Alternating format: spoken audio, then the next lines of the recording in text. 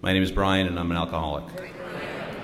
This is an open meeting of the Atlantic Group of Alcoholics Anonymous, and all are welcome to attend. We hope that what you learn here may be helpful to your recovery and/or understanding.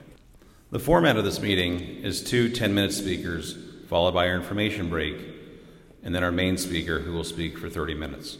Our first 10-minute speaker is Franco.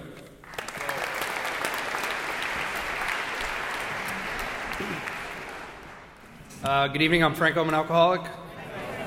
Super grateful to be here. I was told it was a small meeting, so the microphone's a little... my sobriety date is August 7, 2019. My home group is PAX in Lower Manhattan. I'm super grateful to be sober today. Most importantly, I cannot drink safely under any circumstances. Me and alcohol do not mix. And I found this out at a very young age, and that didn't stop me from continuing to do research over and over and over again. I grew up just across the bridge on the Queens side in Maspeth. Come from an Italian family, middle income, middle class. Alcohol is a big part of our story in the house. I'm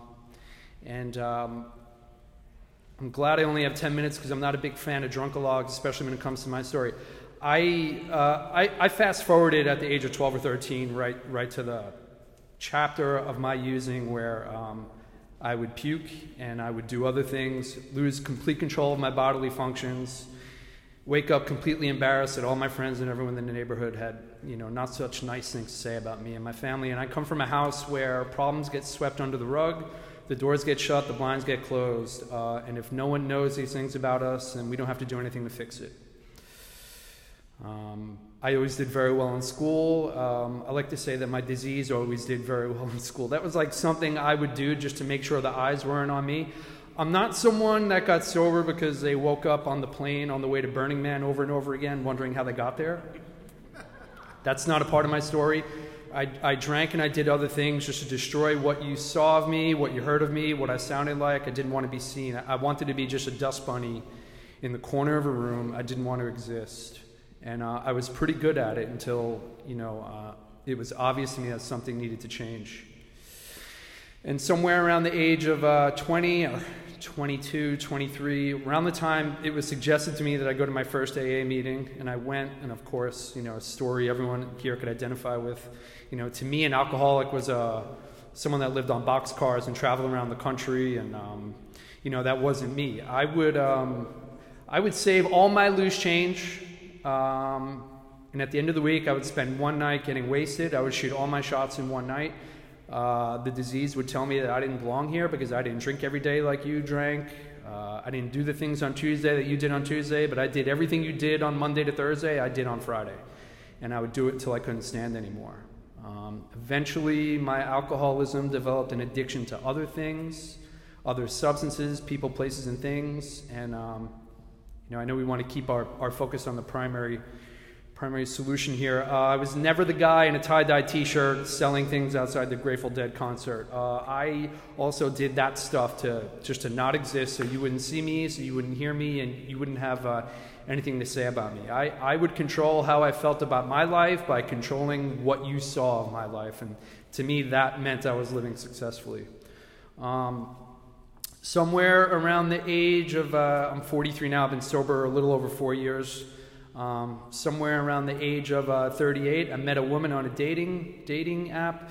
She came back to my apartment. I thought I was living really good. I was living in East New York, close to East New York on the Crown Heights side. And I had a large bedroom, and I had two roommates. The cops were always coming to deal with them and their behavior. But I thought I had it good because I had room for a couch and a bed in the same room. This girl saw mail piled to the ceiling. She saw the way I was living, and she told me, you got a problem and something has to change here. I was so good at lying to her about what was inflicting the damage on my life. She told me to go to DA. I thought if I could manage how I spend time and how I spend money, that maybe I'll be able to use safely. And you know what? That was me, working the steps in the big book with other alcoholics around other issues that affect our life, thinking that no one could tell that I was drunk and other things at the same time, thinking that no one could tell that the dots had started to connect in my brain, that this disease they talk about in the big book is something I identify completely and fully with, and I didn't want anyone to know. Until that little, still quiet voice inside just got too loud and there was nothing I could do about it. I had a bike accident, and then it was very clear to me I would have to go on another binge of lying to medical authorities, lying to family about how I got hurt again, not sure how I'd get bailed out. Realization really sunk in when I had burned through all my relationships and the friends and the family weren't there to support me or even to lie to, and then you know you're in trouble. I was actually at a family function, and the people that I could have sworn were sicker than me, I heard talking about how I had a problem and they didn't know what to do about it. And that was all I needed to hear. I had sober feet at that point, and something encouraged me to go to an AA meeting. At the time, I was on Eastern Long Island, and about 20 minutes after that voice in my head said, get up and do something about it, I was on the phone with a friend that I had seen get sober and go from homelessness to a very functional, beautiful life. And he told me, just stop what you're doing right now, go to an AA meeting, tomorrow pack your bags, come back to the city and go to another one, I'll meet you there. And that's where my story began, and I've been sober ever since, and I'm so grateful for that. My first meeting in the city was Living Now. I heard a speaker there talk about how, because there was still that voice in my head that I'm not like them. You know, I'm different on paper than they are, so that must mean I don't have this disease.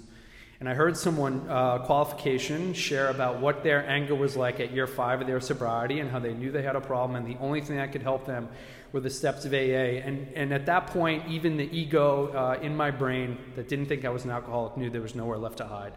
And I got a sponsor at that meeting, and I've been to a meeting, multiple meetings a week, every week since then, all through COVID.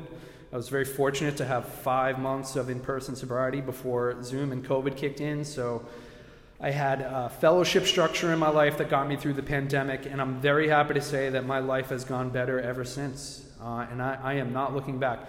I have had a spiritual awakening and a new state of mind and a state of hope in areas of my life where I've been totally hopeless in the past. Areas of my life where I've been crippled by fear. I could tell you that when that fear would come up, even in sobriety, I would fall into the same character defects, lying, cheating, and stealing to control what my life looked like to you, because I thought if you had something positive to say about me, then maybe then I'd have something positive to say about me. And I'm really grateful that the steps of AA have intervened in that process, and I'm able to show up for my life with faith, unconditional faith, unaided resource in areas where I just did not know how to show up. I'm fresh off a men's retreat that I go on every year. I've gone on this retreat every year for the past 5 years. It was just this past weekend. And, I'm finally starting to meet this person that didn't walk through the door. Something new has arisen in me because of the steps I do here, because of the work I do with my sponsor. I left that part out. I have a sponsor who's also a member of my home group. He knows he's my sponsor, and we do intensive work together once a week. Really grateful for that. And I'm so grateful that there's a new person inside of my body that I can share with newcomers. Getting to know a lot about myself and working with others. Seeing where I could force myself on the experience. Doing an inventory around how powerless I know I am over the disease in me, but still need to be reminded that I'm powerless over the disease in others. And somewhere in that process, I'm gaining access to compassion and empathy and an ability to connect and relate to the world that I can tell you is just not possible if I'm out there drinking and doing other things on my own the way I want to do them. I stay very close to men and women in sobriety, and when I'm faced with major decisions, I run these major decisions by people I trust and people I've gotten sober with. And if I'm not faced with decisions on a day-to-day basis, I still run things by them because I'm an expert at living in vagueness and disappearing from the world. And I like my fellows to be around me just to make sure I'm still showing up for life and still doing this thing every day because I know it works. I know it works, and I'm so grateful to be sober. Prayer and meditation are really big parts of my life. I'm very grateful to be returning to a place with meditation now in sobriety, a practice that I had before I got sober. Everything I connected to before sobriety was just to manage the fallout of my alcohol addiction and the other addictions that came from my alcohol abuse, and that includes meditation. And I'm in a place now where it's carrying me closer to God and closer to the message that we set forth here in AA. And I know where I belong, and I know that's in the middle of the pack, and I'm going to stay here, and I'm going to stay close. I'm going to wrap it up here. There's 2 other people I really want to hear from tonight. All I have to say is that, anyone who's new here, anyone who's coming around that doesn't want to keep coming back, I promise you, if you stay long enough for someone to ask you for help, something's going to happen inside your body and your life is never going to be the same, and I promise you won't ever have to go back to what it was like. So I wish that for you, and I wish that for me and everyone here. I'm Franco. I'm an alcoholic. Thank you.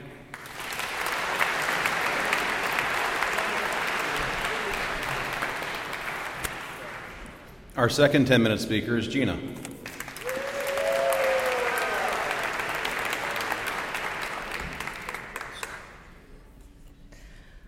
Hi everyone, I'm Gina, I'm an alcoholic. Hi everyone on the internet here, or whatever. Give me a moment, I just need to take you all in. This is my home group. I've been a member for over 25 years, and I'll be celebrating a year January 4th. Now, thank you. God willing. So how do we get 25? Well, the math, how does that really add up? I'll tell you what it was like, what happened, and what it's like today. Let's start with today, actually. Today I woke up, and sometimes I don't read 86 through 88. Sometimes I'll just play it on YouTube. That's kind of like my cheating, right? That's 86 through 88, how we start our day. I used to not do that. Somewhere in the prior almost 25 years of sobriety, I stopped doing that. So I'm just telling you a story about how I did things and then I stopped doing things. Today I do that, whether it's reading it or listening to it.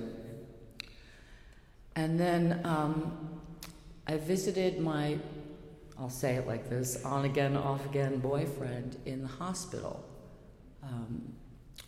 We both have this disease, and we both could have been in the hospital. This is a life and death disease, and I didn't think that really, I heard that over the years. I heard life and death until you're really faced with it, until you believe you're an alcoholic, until you really grasp that. And I think somewhere in my early sobriety years ago, I still thought I could do this.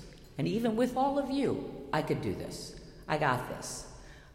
Great story, good. Here's the coffee. You know, whatever it is I was doing, I got this. I got it. And then one day, in your I got it's and your judgments and whatever else is going on with you, and work gets busy and life gets busy, you don't got it anymore. And to that end, I just also want to say that currently I have 2 sponsors. One's not very happy with me right now, but hopefully we make it up. I am working a 4th step / 5th step very slowly because I am a will taker backer. And that's another reason why I'm coming up on a year. I'm a big will taker backer. I will say this. Thank you. I'm a big fan, regardless of how much time we all have, in to thine own self be true.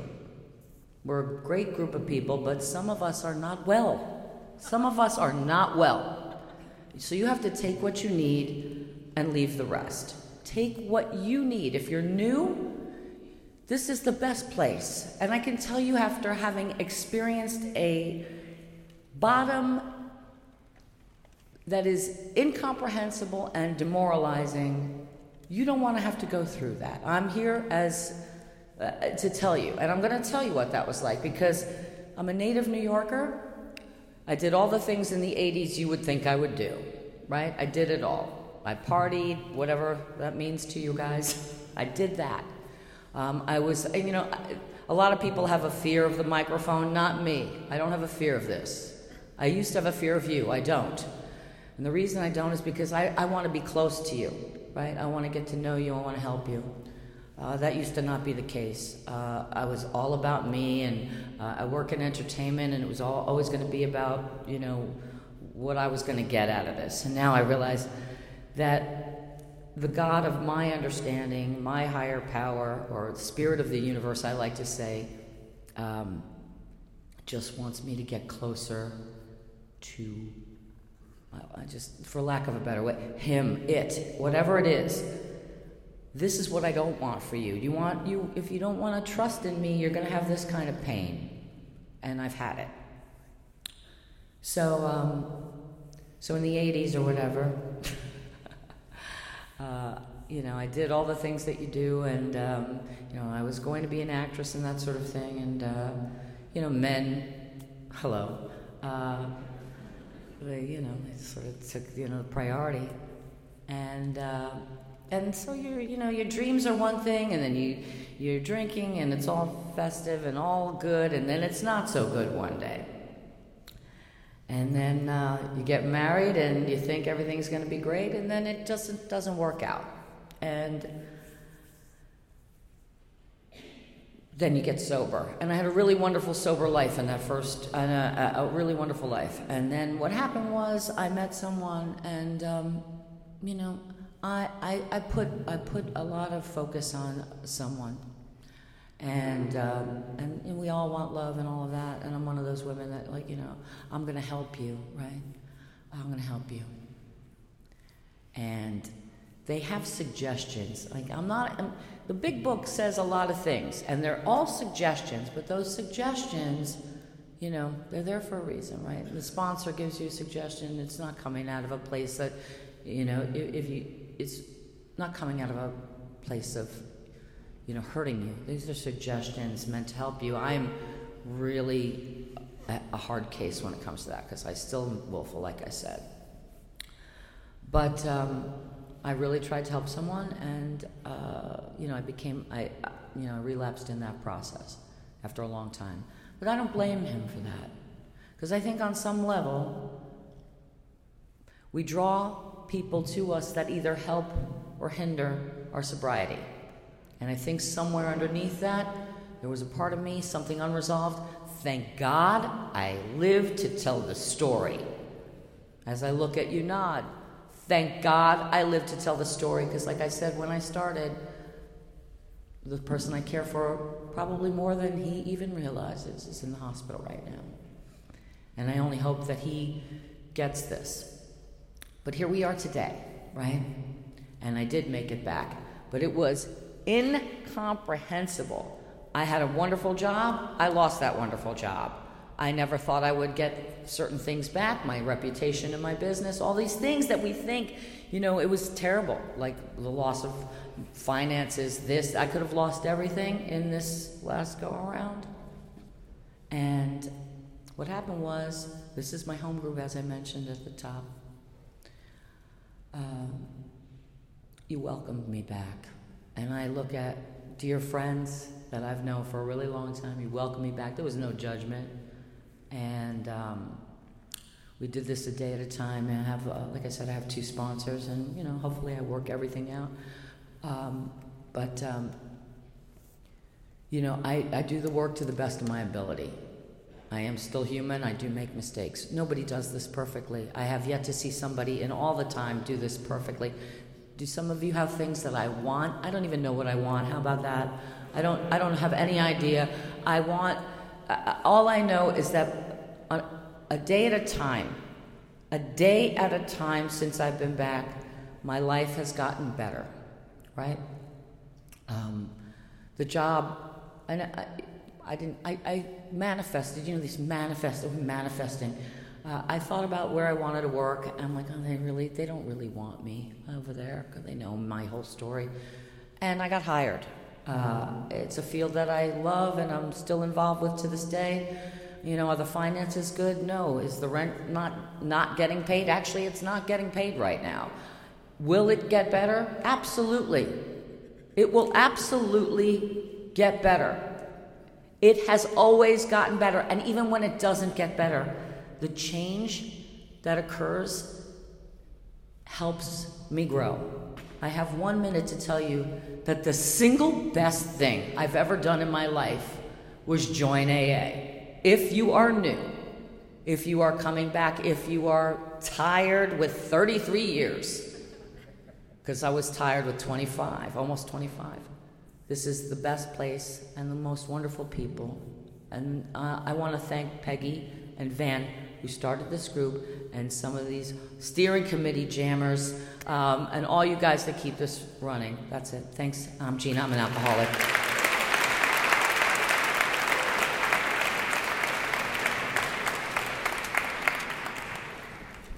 My name is Tom, and I am an alcoholic.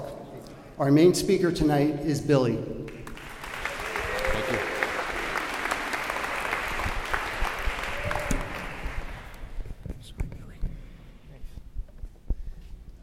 Hi, I'm Billy. I'm an alcoholic. And I'm going to tell you how you know I'm an alcoholic. I wasn't aware you couldn't wear jeans tonight. So I had jeans on, and the preacher sees me and says, "You can't have jeans on." And, you know, AA has taught me to be solution-based. So I called my wife and said, "You got to bring over a pair of pants." And preacher said to me, "Don't worry, there are 2 speakers before you." And I thought, I'm not enough? 2 speakers before me? That's how you know I'm a real alcoholic. Actually, I was asked to speak here maybe 20 years ago by Ava. And she gave me the guidelines then, and I go, "Really? Yeah, all that stuff?" And, you know, 2 days later, she said, "You know, I had a mix-up with the dates. We're going to have to change the date." I never heard back from her. True story. True story. I first want to say that anything I say tonight that's not in the big book, you should probably ignore, because this is about AA. I will tell you that a week ago, by the way, my sobriety date, because you say that, is October the 13th, 1988. So last Thursday I had 35 years. Friday.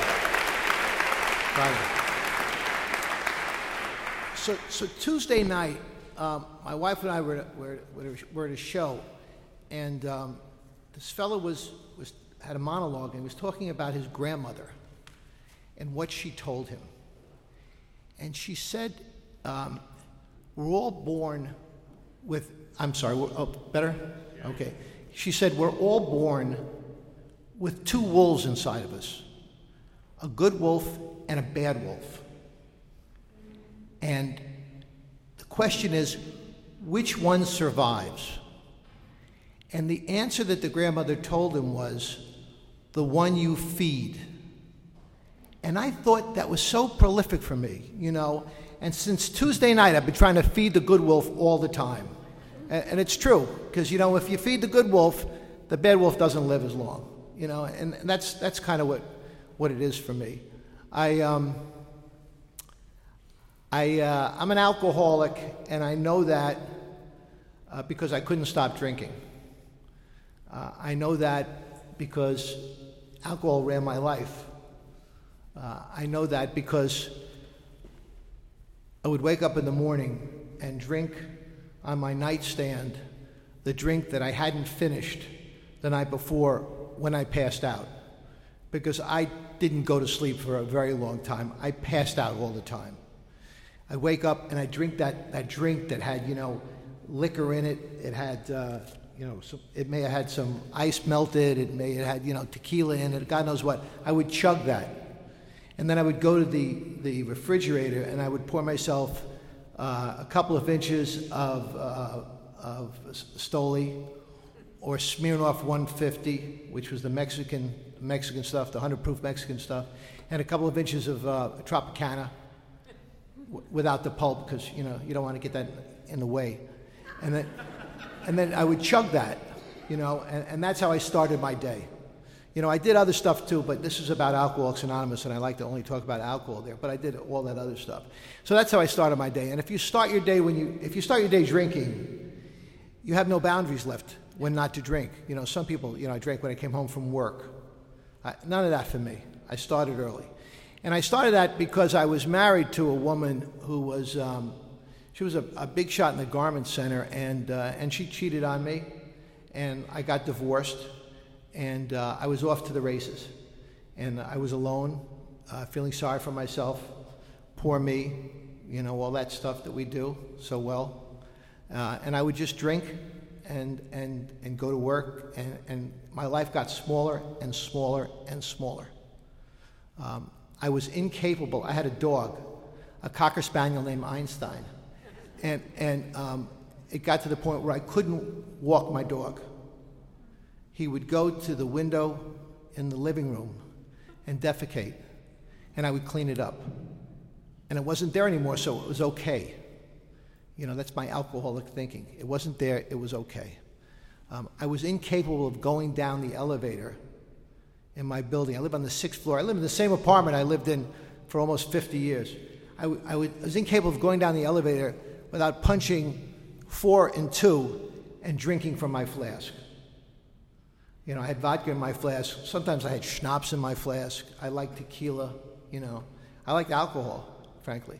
I'm not even sure, that may be an untruth. I'm not even sure I like alcohol. I like what it did to me. You know, I liked what it did to me. It changed me. You know, that's what alcohol did for me. It changed me.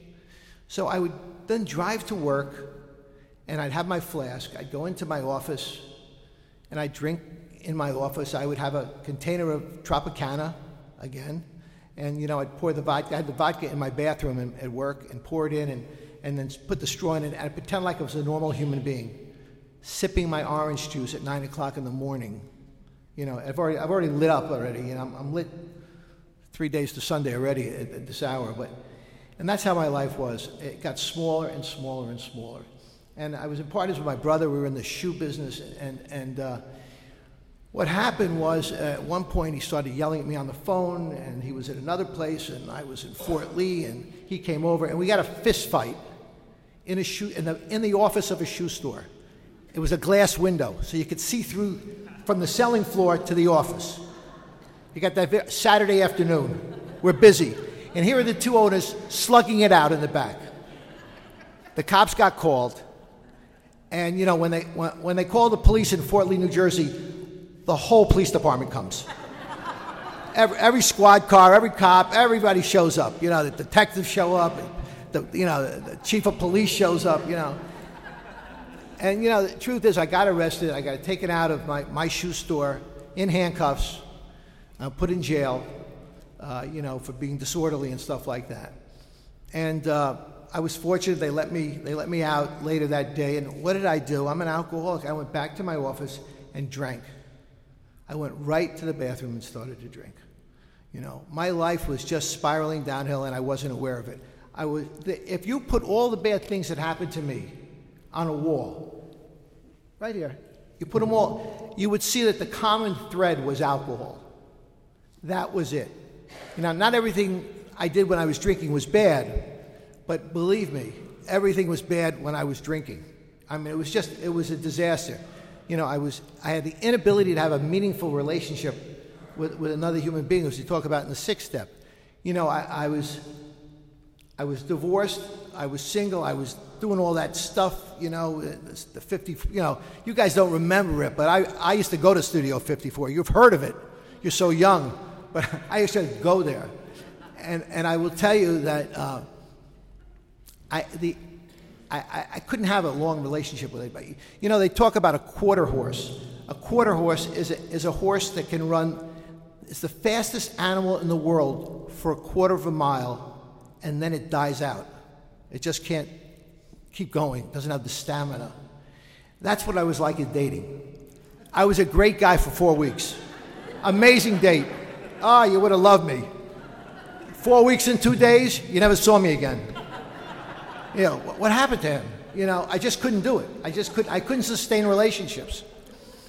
So here I am, you know, I'm lying in my bed. I'm scared of the phone. I'm scared of the lights. I'm scared of this. I'm scared of that. You know, my life was unmanageable. I never thought I was powerless, but I always felt I was unmanageable. You know, I would get today this still triggers me. I would get a phone bill, and I'd throw it away, whatever, you know. And I'd get the second one, and then the third one was very thin, the one that says we're disconnecting. Yeah, everybody laughs at that one. They all know that one.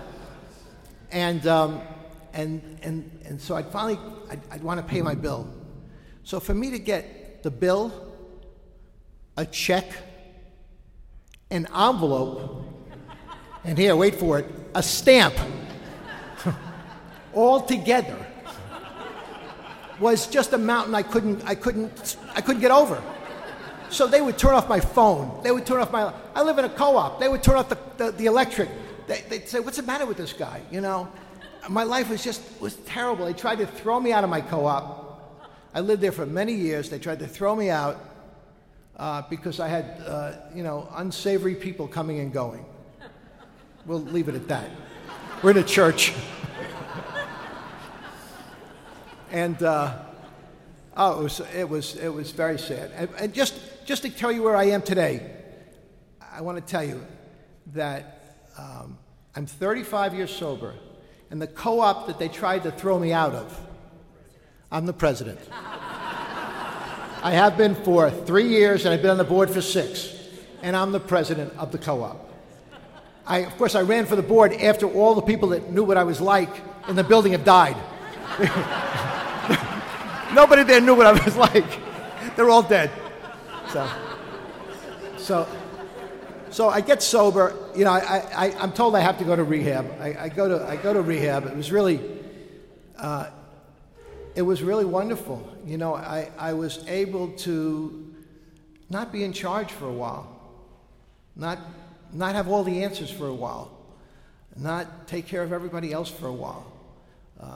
And I really didn't do that well because I didn't know how to do that. You know, I really never knew how to take care of myself like that, emotionally, spiritually. I got out of rehab. They wouldn't let me out after 28 days. They wanted me another 7 days. 28's not enough. It's a lovely place. I only went there because I heard the Kennedys went there. You know, I wanted to be nice and quiet and relaxed and all that stuff, you know. So I get out, and I go to Trafalgar. This is my first meeting out. But before I get out, I go to the workshop. They let me out on a day pass to the workshop. And there's a woman sitting up on the dais there, and she says, I'll never forget this. She goes, "I just want to be clear. I've slept with men, I've slept with women, and I've slept with animals." And I thought, this is for me. This is right up my alley. I mean, that's how shallow I am. And it hasn't changed that much, to be honest with you. So I'm in AA, and I'm doing, you know, I did what they told me to do. You know, I got a sponsor. I had a wonderful man named Arthur. He was younger than me. He was broke. He rode a Harley. He only wore black. And he saved my life. Arthur saved my life. He was an amazing human being. He still is. He's an amazing human being. Saved my life. He used to say to me things like, "What's your motive?" What? What's your motive, Billy? What are you talking about, Arthur? I don't want to. What's your motive for doing that or saying that? And he would drill that into me and drill it into me and drill it into me until I finally understood what he was talking about. You know, my agenda, what was going on for me.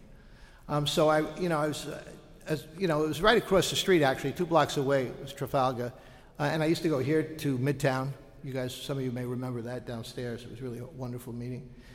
And I was, doing all the things they told me to do. I was doing service at a home group, sponsor steps, everything. 90 and 90. I really did everything. And then, I met this girl in AA who was, pretty, nice. She didn't actually like me. And I, in retrospect, I didn't like her either. So we got married. And truth be told, we were married here in New York City. It was an AA wedding, everybody in AA, all the sponsees and sponsors and all that stuff, year after it's all right. The marriage lasted 90 days. 90 days. It was so short, I never saw the wedding pictures. They hadn't come back yet. Truth be told, I didn't drink. I was upset. I was all those things, but I didn't drink. And that's the answer. I was going to 5 meetings a day with my sponsor and my friends, and it was a tough time, but I got through it. I didn't drink. And now, my life is different. My life is different. I'm married for, it'll be 32 years. I have 2 sons. One of them just got engaged, and now I got in-laws coming up, and what really? And my life is so different through the steps, through prayer, through meditation. Not so much meditation, but prayer really. I have a sponsor I talk to. I have a number of sponsees, thank you. I have a number of sponsees I talk to. I've done the steps. I try and work the steps with my sponsees. One of the things I really believe in is humor. I think that humor is an important part of my sobriety and has helped me stay sober a long time. I've been to federal prison for income tax evasion. Not sober, before I got sober. But in prison, I remember, it occurred to me a few years after I was out, I got a 2-year sentence to serve for income tax evasion. And the judge said you only have to serve 4 months because I had a good, what they call a pre-sentence report. So I was in Allenwood Federal Prison Camp, and I was a kosher chef. Okay. So, and I was friends with the Muslims, who were the bakers. And I would swap kosher meat for jungle juice. Jungle juice is what you drink in prison. It's made with yeast and water, sugar, and made in metal, and it gets you high. The thing is, like so much of my life, I didn't have the ability to understand the consequences of my events. I got lucky in prison. I didn't get caught. But had I gotten caught, I would not serve 4 months. I would have served the 2 full years. Had I gotten caught. But I never put things together. So much of my life, I'm here and the stuff's here and I don't get it together. And I don't know why, but that's just how it is. That's just my disease, my low self-esteem, my entitlement, that kind of stuff that I go through on a regular basis. So here I am. I'm sober now. My business was in bankruptcy. I brought it out of bankruptcy, and it's okay. I'm doing okay. I'm trying to retire. I'm 75, and I don't know how to do that. That may sound funny to some people, but I don't know how to stop working, because that's all I know. Because I was raised, you are what you do. So if you are what you do, when you're not doing it, you're nothing. That's what came to me.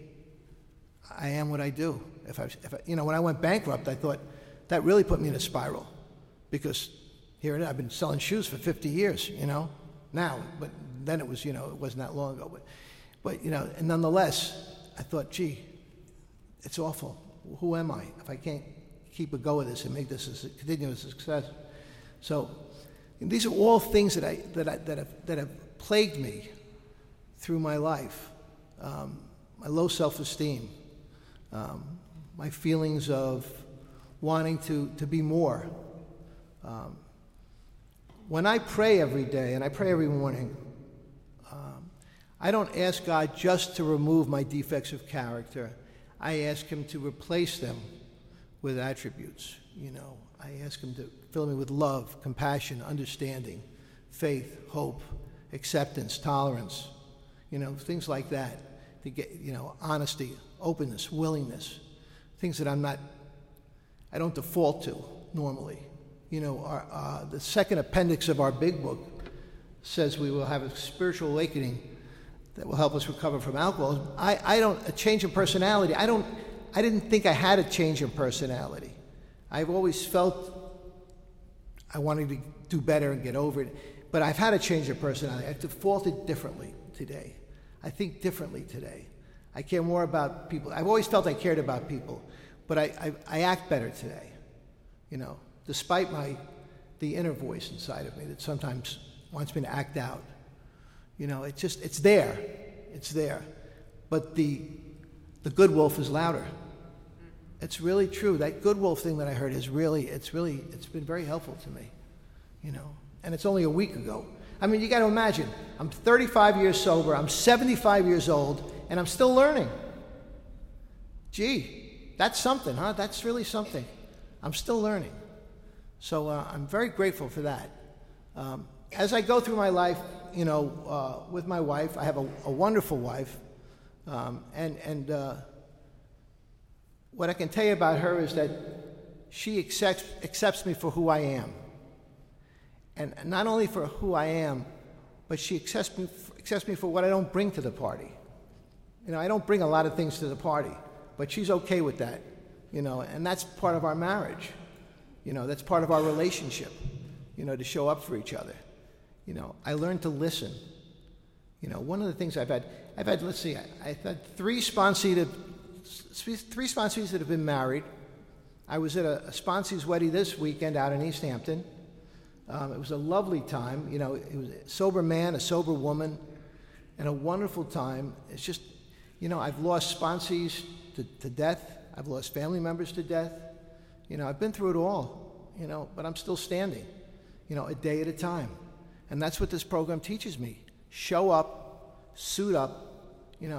Woody Allen said 90% of life is just showing up. Put one foot in front of the other. And I really do that a lot. Sometimes it's more difficult than others, but I really do it a lot. I haven't felt necessary to have a drink in so long. It doesn't mean I don't feel like killing somebody. Or all those things that go on inside of us. But I'm one of those people that when I wake up in the morning, I do not wake up sober. I wake up dry. I got to tell you. It takes me a while to get, not even sober, just to get even. I pray and then, I wake up at sometimes 3, 4, 5 o'clock in the morning, and, I start to think about I live in what I call Billyville. And Billyville is where everything good is really bad. Everything bad's going to happen. Something's going to happen to one of my children, my wife, my dog, I don't know, my business will fall, who knows what, everything. So I live in this little place, Billyville, that I live in, and I really have to talk myself out of it through prayer. I actually speak to myself, I say my prayers, I get up, and I have my first glass of water. I have 2 glasses of water every morning, and then I have my coffee. So instead of that drink, with Smirnoff, 100 proof, I now have coffee, chock full of nuts. It's a good coffee. None of that fancy stuff. I don't like Starbucks. I like chock full of nuts. I really do. I'd be honest with you. My favorite coffee is 8 o'clock coffee. Try it. You'll all thank me. You'll see me on the street and thank me. So I have coffee, and I start my day. I read. I have a little book that says Meditation for Men That Do Too Much. Meditations for men that do too much. And I read a page of that, and I try to rush through it because I got things to do. That's, my program, to be honest with you, I don't go to enough AA meetings. I don't call my sponsor enough. I don't do enough step work, but I'm still sober, and I keep showing up, and I've had so many wonderful gifts in this life. After I got sober, my apartment sees the 59th Street Bridge. When I was active, in the beginning of November, they run the New York City Marathon. So I would be able to see them coming over the 59th Street Bridge, and the marathon runners, and I thought, what a stupid thing to do. Why would anybody want to run 26 miles? You got to be an idiot to do that, I got sober, and in 4 years sober, I ran the New York City Marathon. And my wife brought my son, who was a week old at the time, to the 16-mile mark at 59th Street Bridge, and was there for me. We took pictures and everything. It was, I've done so many things. I've been a Little League baseball coach for many years. I was a CYO coach. They used to call me the windmill. I used to bring them all home from third base. It didn't matter. I bring everybody in there. They never tag them. They got to catch the ball, throw the ball, tag them. I windmilled everybody in. I must have scored 1,000 runs. Just by errors, But I would show up. I would, you live in the city, you want your kids to have a country experience. We would ride our bikes to Central Park, across 57th Street into Central Park, the whole deal, like we were country folk, But because my kids were raised in, not far from here. I live a couple of blocks from here. So I have just amazing experience. My work is just, I'm able to show up for my work and do it and be okay with it. And I'm learning to leave early from work. I now leave by 4 o'clock. Preacher, what is so funny about that? All right. He used to work for me. All right. But I leave work at 4 o'clock. It's a big deal for me. You have to understand, that's a big deal for me, somebody like me, who's been selling shoes for 52 years. 52 years I've been selling shoes. I used to buy shoes from Ava. They didn't sell. That's not important. It's not important. But, so I'm so grateful to be here tonight. I'm so grateful preacher asked me to speak this evening. I just like to say there are a lot of people counting days. Listen carefully. If alcohol is your problem, stop drinking. But if you can't stop drinking, the answer is Alcoholics Anonymous. Thank you very much.